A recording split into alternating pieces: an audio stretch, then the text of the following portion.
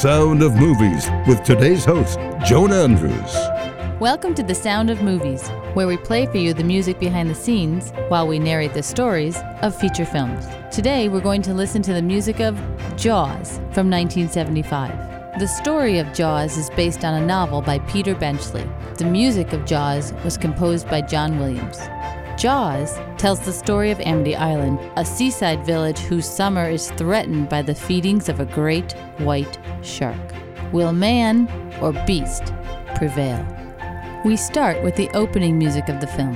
From 1975, Jaws.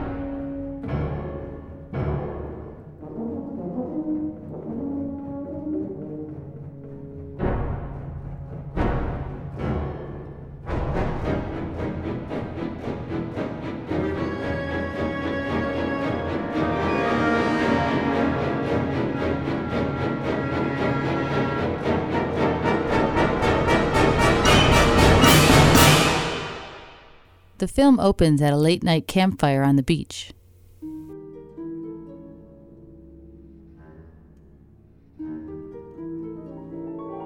One young man catches the eye of a young woman who's sitting outside the circle. He goes to meet her. She tells him her name is Chrissy, and then she immediately encourages him to run with her to the ocean for a late-night swim.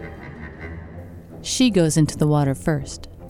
The young man, it turns out, is too inebriated to join her. She's enjoying her swim until something bites. And it bites some more.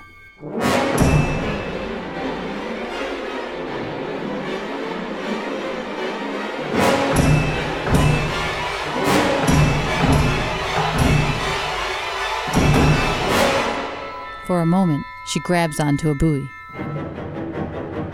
But she's not safe for long.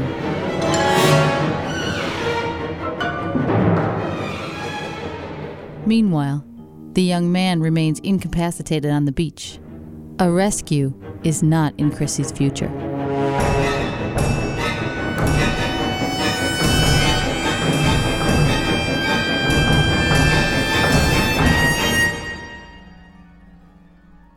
Chrissy's remains are found on the beach the next morning. Chief Brody, the new sheriff of Amity Island, believes she was killed by a shark. But the mayor of the town convinces him to keep the beaches open, so as not to ruin the summer season.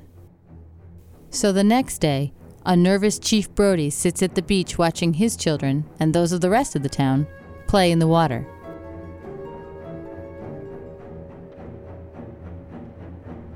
The screaming and the splashing bother no one but him. Until the screaming and the splashing come from little Alex Kittner. People can hardly believe their eyes. But everyone knows now there's a man-eating shark off the shores of Amity Island. The panic is on.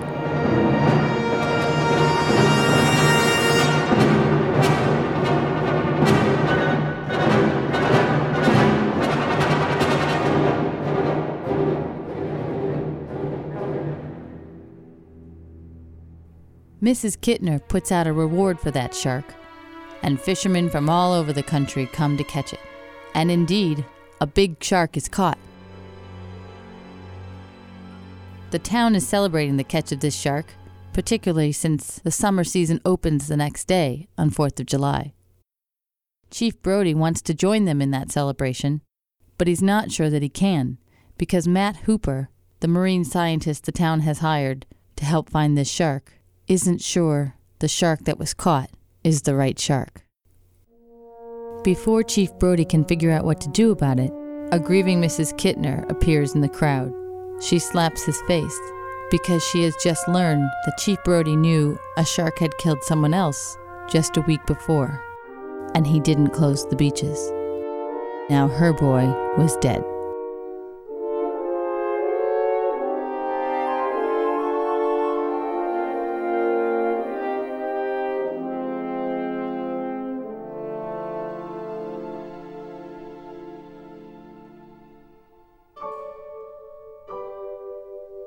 Later that evening, Chief Brody sits pensively at the dinner table with his 5-year-old son while his wife clears the dishes. And though Chief Brody may feel like a failure as the sheriff of Amity Island, he's too lost in thought to see that his son still wants to be just like Dad. The chief drinks, the boy drinks. The chief folds his hands. The boy folds his hands. The chief puts his face in his hands. The boy puts his face in his hands. Then, as the chief pulls his hands down from his face, he notices the movement of his son. He squints his eyes. The boy squints his eyes. He makes a monster face. The boy makes a monster face.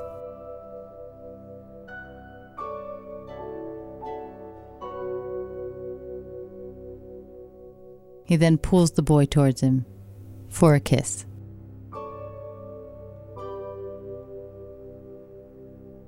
Meanwhile, the chief's wife has stood in the kitchen doorway, watching her son give comfort to her husband.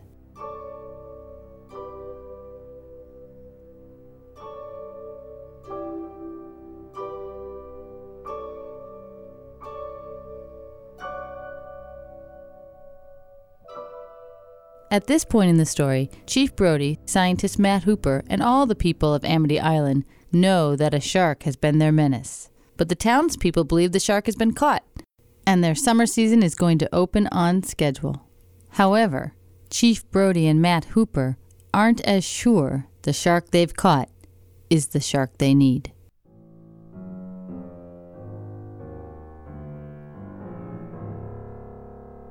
Hooper's especially concerned because he measured the bite radius of the shark they caught. It's smaller than the bite radius found on the remains of Chrissy Watkins, the first victim.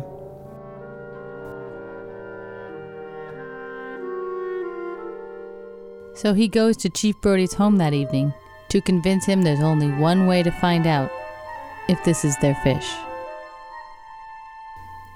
Hooper explains to Chief Brody that the digestive system of a shark is very slow. Anything he's eaten in the last 24 hours, including little Alex Kittner, will still be in the alimentary canal of the shark. So the best way to find out if this shark is indeed the menace of Amity is to cut him open. And because Chief Brody knows the summer season is opening at sunrise, he heads down to the dock with Matt Hooper for a late-night autopsy.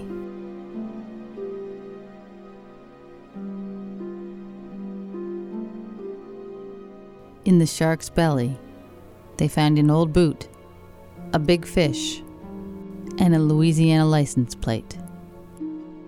But no remains of Alex Kittner. This is not their shark.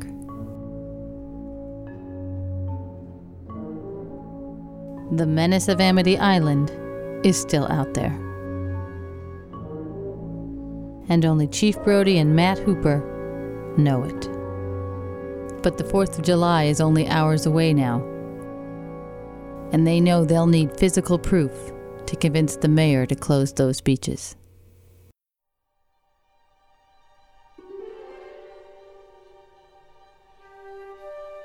So in the dark of night, Chief Brody and Matt Hooper head out to sea on a shark-finding mission.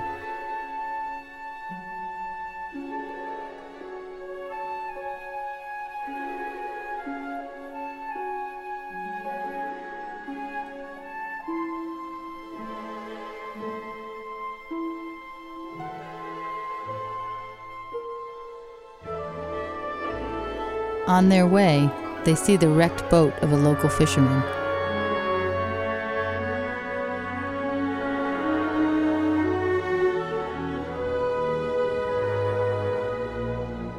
To Chief Brody's dismay, Matt Hooper wants to go for a night dive. He says he wants to check out the hull. Chief Brody would much rather they just tow the boat in and examine it then.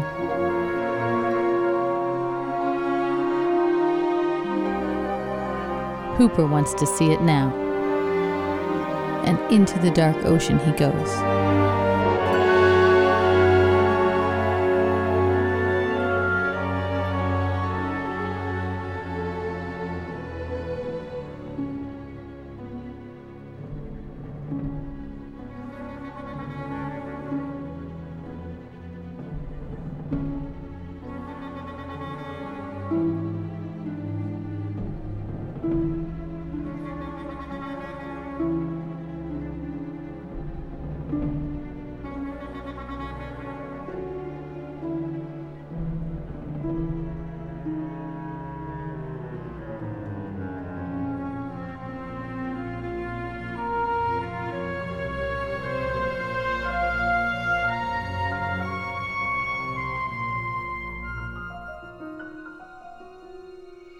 As he approaches the boat from underneath, he sees a large hole in its side and the tip of a shark tooth in the wood.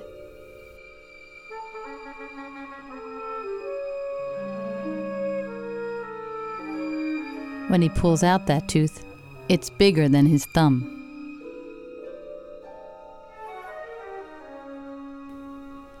Encouraged by what he found, he goes back for more.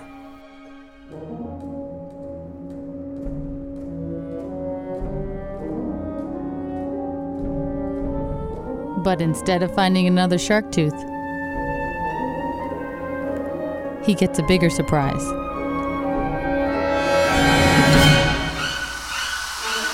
The head of Ben Gardner comes through that hole.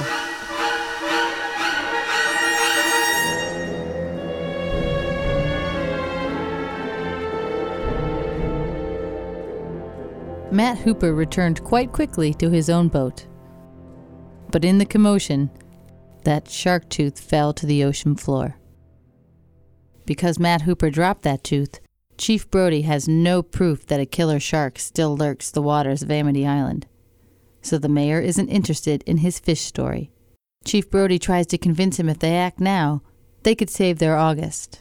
The mayor laughs. He tells them to do what they need to do to protect the people. But tomorrow is the 4th of July, and the beaches will be open.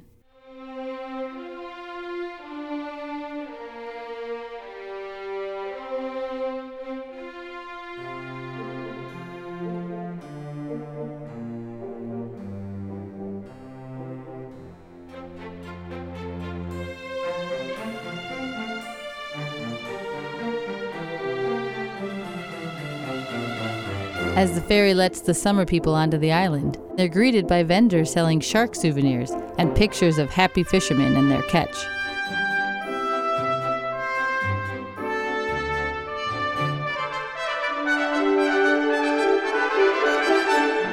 Behind the scenes, Chief Brody is working feverishly to hire anyone with a gun and a boat to help patrol the swimming areas.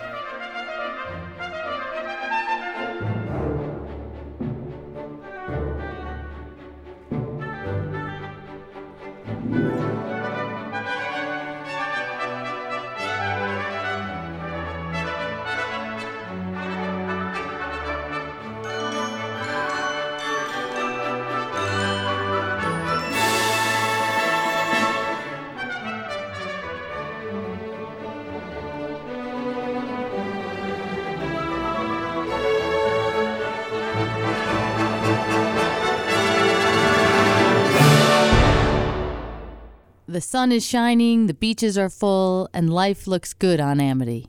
But Chief Brody is still concerned about what lurks beneath their waters, and is nervously patrolling the beach himself.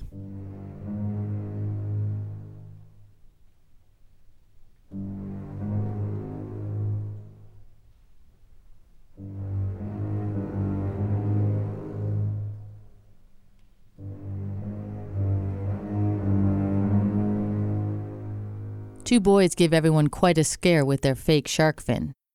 But moments later, the scare is real when a shark is spotted in the pond area where a lot of the young sailors are, including Chief Brody's son, Michael.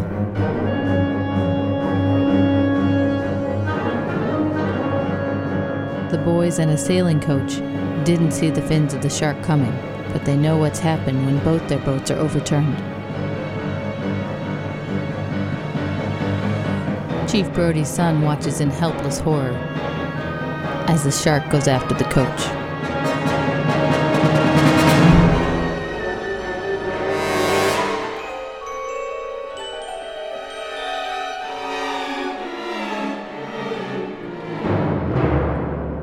The coach clings to his upturned boat, but the shark bites below the waist, and the coach's leg falls to the ocean floor.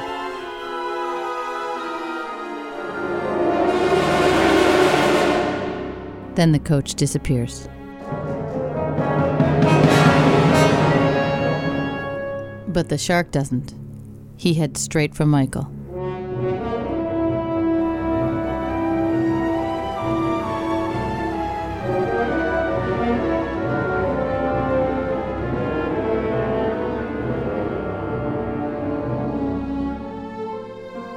Fortunately for Michael, the shark must have been full as he continues out to sea.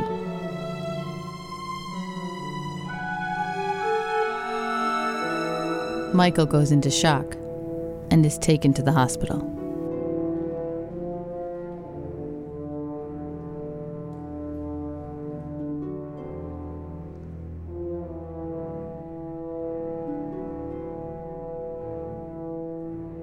He'll be all right, but Chief Brody won't rest now until he sees that shark strung up on a pier somewhere.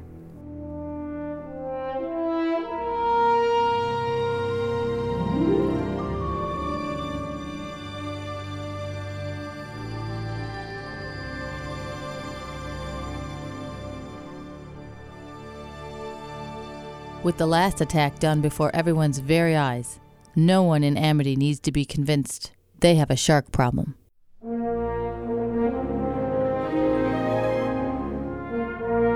Their hopes rest now on Chief Brody, scientist Matt Hooper, and the salty professional shark hunter, Quint, who head out to sea to go man against beast.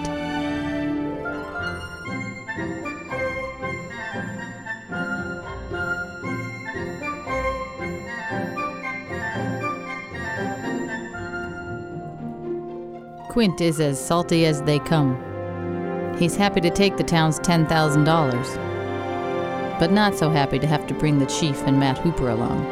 But he decides the chief will be the first mate, and Hooper can be ballast.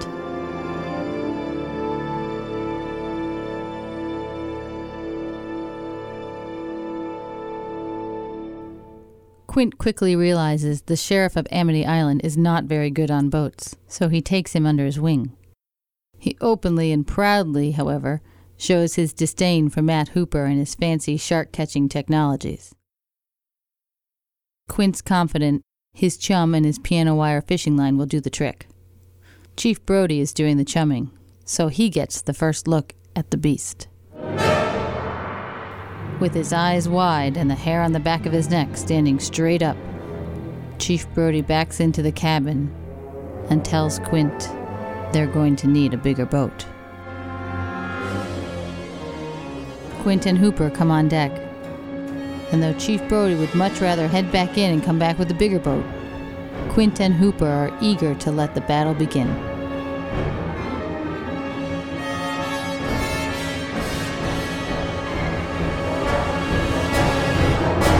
Quint has Hooper turn the engines off to watch where the shark may go. It comes right at them and swims heedlessly behind the boat. Hooper thinks it's 20 feet long. Quint says 25 and 3 tons. Chief Brody once again asks if they're going to get a bigger boat. Quint ignores him and gets his spear gun. To Hooper's delight, the shark begins to circle the boat.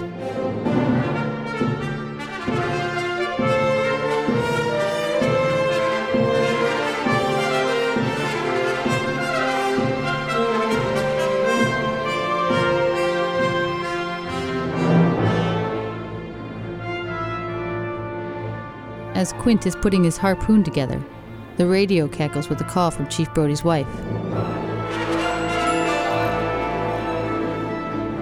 Quint tells her all is fine here. They're catching a few stripers, and her husband will be home for dinner.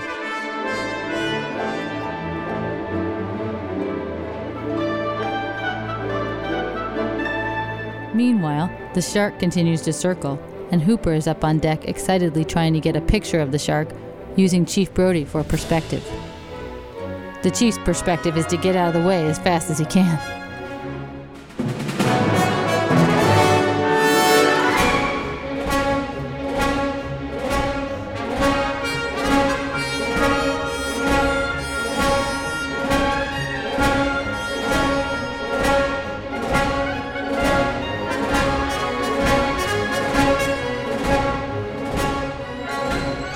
Quint comes on deck now with his harpoon ready. He tells the nervous chief to steer the boat. He tells Hooper to connect the harpoon rope to one of the large yellow barrels on deck. Hooper goes to do it, but remembers something and leaves it undone as he runs back into the cabin. We see he has a homing device he's going to tie onto the rope. But the shark is coming on fast now. Quint is hollering to get that barrel attached.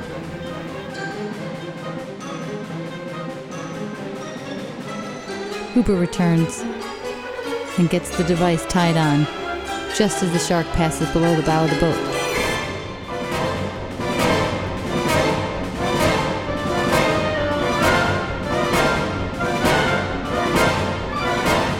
Quint fires and hits the shark straight on. And away he goes, with one barrel attached.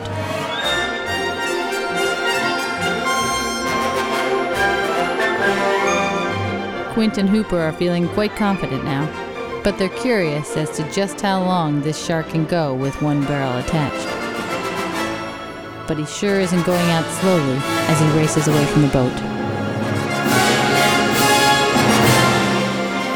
But Hooper turns on that motor and chases right after him. He knows just where to go until that shark dives down, taking the barrel with him.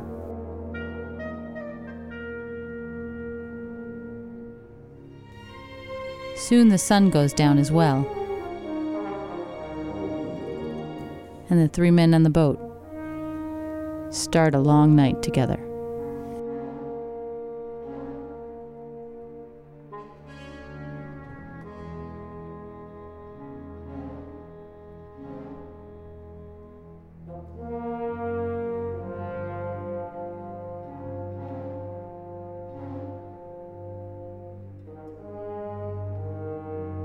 For now, peace has descended on the seas.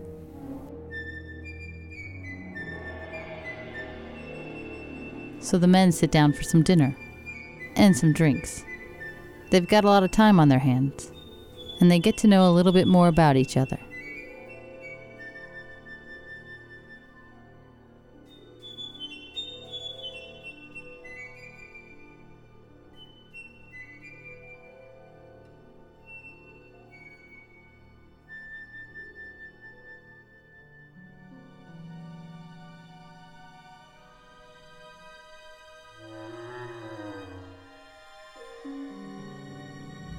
Earlier in the day, they had speared their nemesis and attached a barrel on a rope. Now they were waiting on his next move.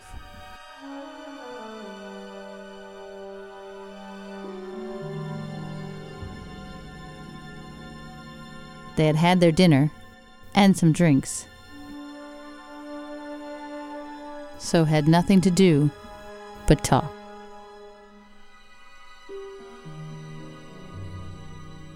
A conversation starts when Quint notices Chief Brody tending to one of his wounds. He assures him it won't be permanent. This kicks off a friendly competition between Quint and Hooper as they compare the permanent scars on their bodies from the likes of moray eels, thresher sharks, boisterous St. Patrick's Day parties, and even Mary Ellen Moffat, who broke Hooper's heart. The chief has nothing to add. But he does ask Quint about one more scar. The laughter dies down now when Quint tells them it's the scar where his tattoo of the USS Indianapolis used to be. He tells them that was the ship in World War II that delivered the Hiroshima bomb. On the way back from their mission, they took 2 torpedoes from a Japanese submarine. It turns out their mission was so secret, no distress signal was sent. In fact, they weren't even listed as overdue for a week. But the sharks found them right away. They began feasting on the men, until a pilot spotted them and effected a rescue about 5 days later. 1,100 men went in the water. 316 came out.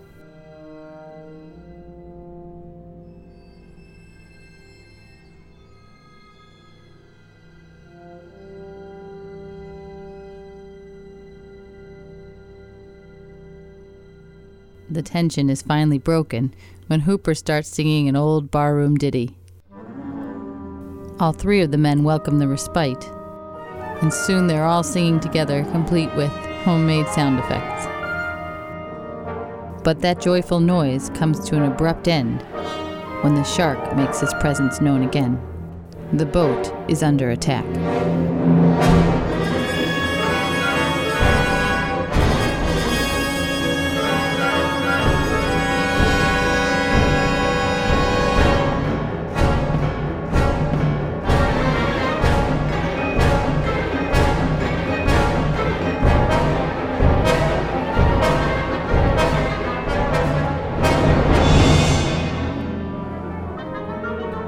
Then just as suddenly as he came, the shark left again, leaving behind 3 men on a battered, but still working, boat.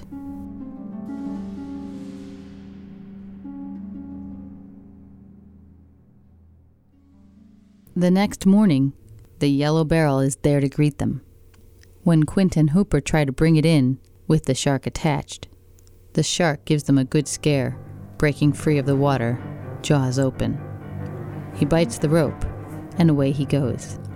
The great chase is on.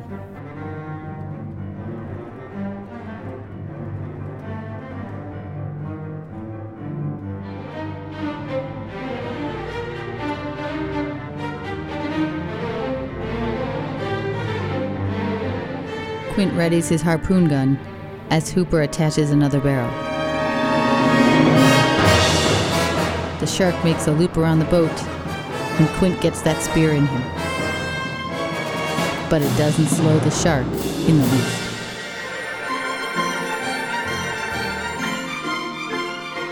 With the fish going full speed, the men try and follow in the boat. And due to the beating that the engine took from the shark last night, it takes everything that boat has to keep up with that shark. But they do get close enough for another spear and another barrel to be attached. But it still doesn't slow down that shark, and quickly he dives with the 2 barrels attached.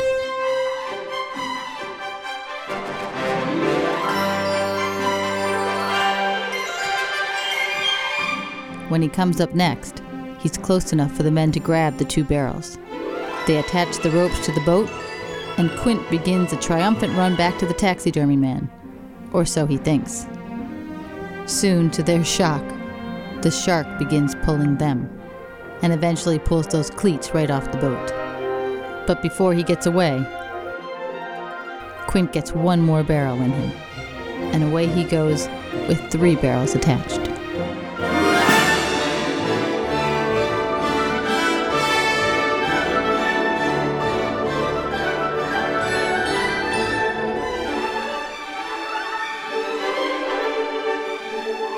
To the men's astonishment, the shark begins to chase them.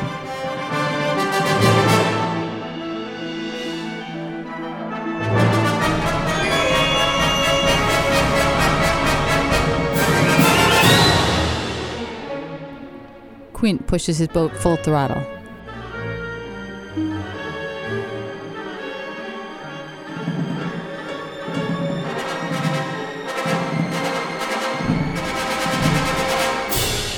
until the engine blows. Adrift now, Hooper realizes their only shot is for him to get in the shark cage to try to shoot poison into the shark's mouth.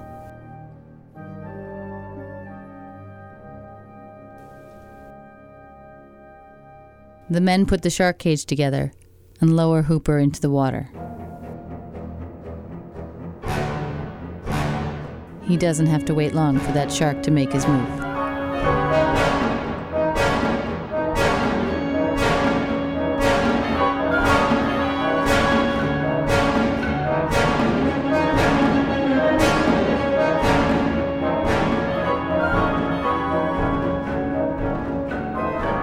Hooper doesn't get the poison in, but he does manage to get away. He takes refuge on the ocean floor. Now it's down to 2 men on a boat versus the great white shark.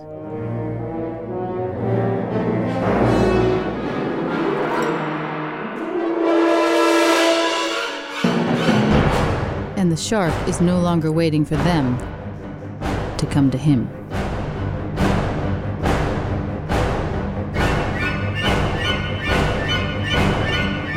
It thrusts half its body up on the boat. The boat is one big slide into the shark's mouth. Quint and Brody are desperately clinging to the cabin walls.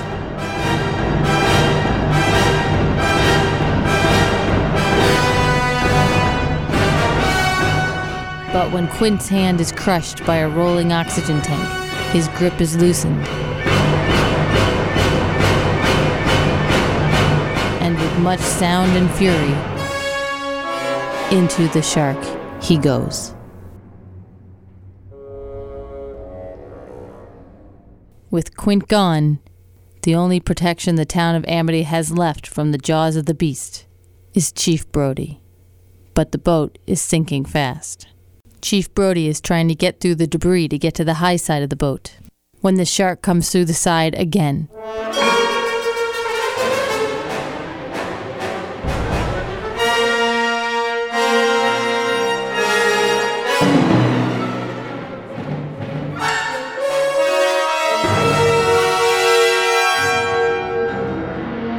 He can practically see down into the belly of the beast.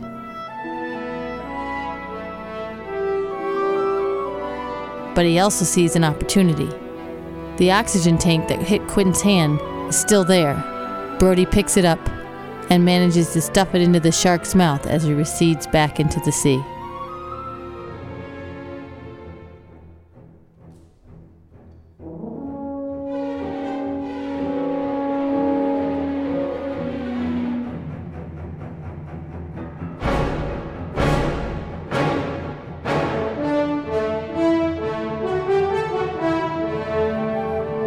A glimmer of hope comes back to Brody's eyes.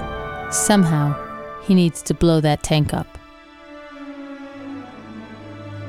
So he grabs the last dry rifle, climbs up to the top of the mast, and waits as he sees the shark's fin cutting through the waters, coming back for him. Chief Brody knows it's now or never.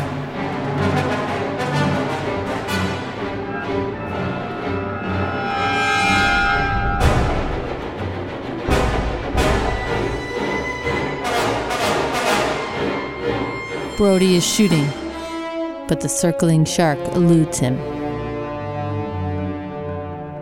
As the shark cruises out of range, Brody settles in, knowing he only has a few shots left.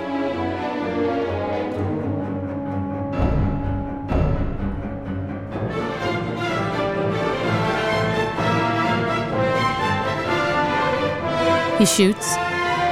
He shoots again. He shoots one more time. And he hits. The shark is blown to bits.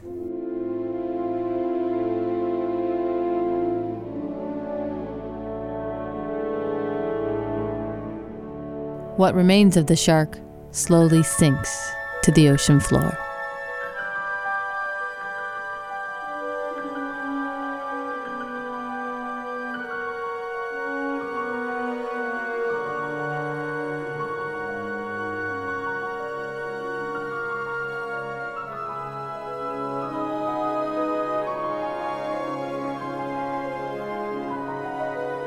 As Chief Brody contemplates his bittersweet victory, up pops Matt Hooper, who'd been watching the final battle from under the water.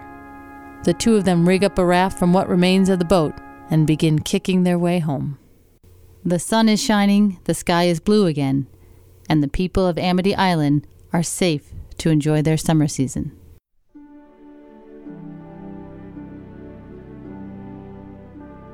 The story of Jaws is based on a novel by Peter Benchley.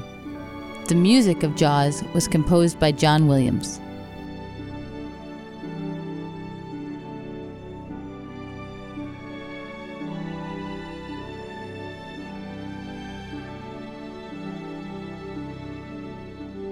Today's music was from a 1995 recording of the Royal National Scottish Orchestra.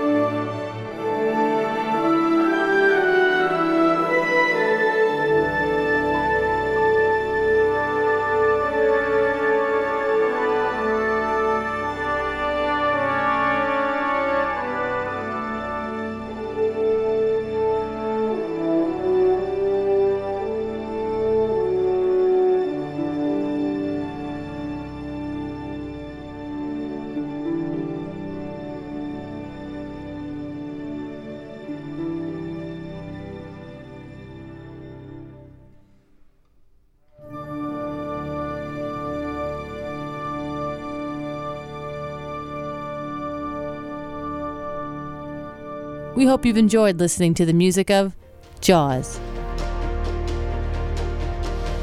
Thank you for listening to The Sound of Movies. The Sound of Movies is a production of The Front Porch People. Listen to more great conversations at thefrontporchpeople.com. Thank you for listening.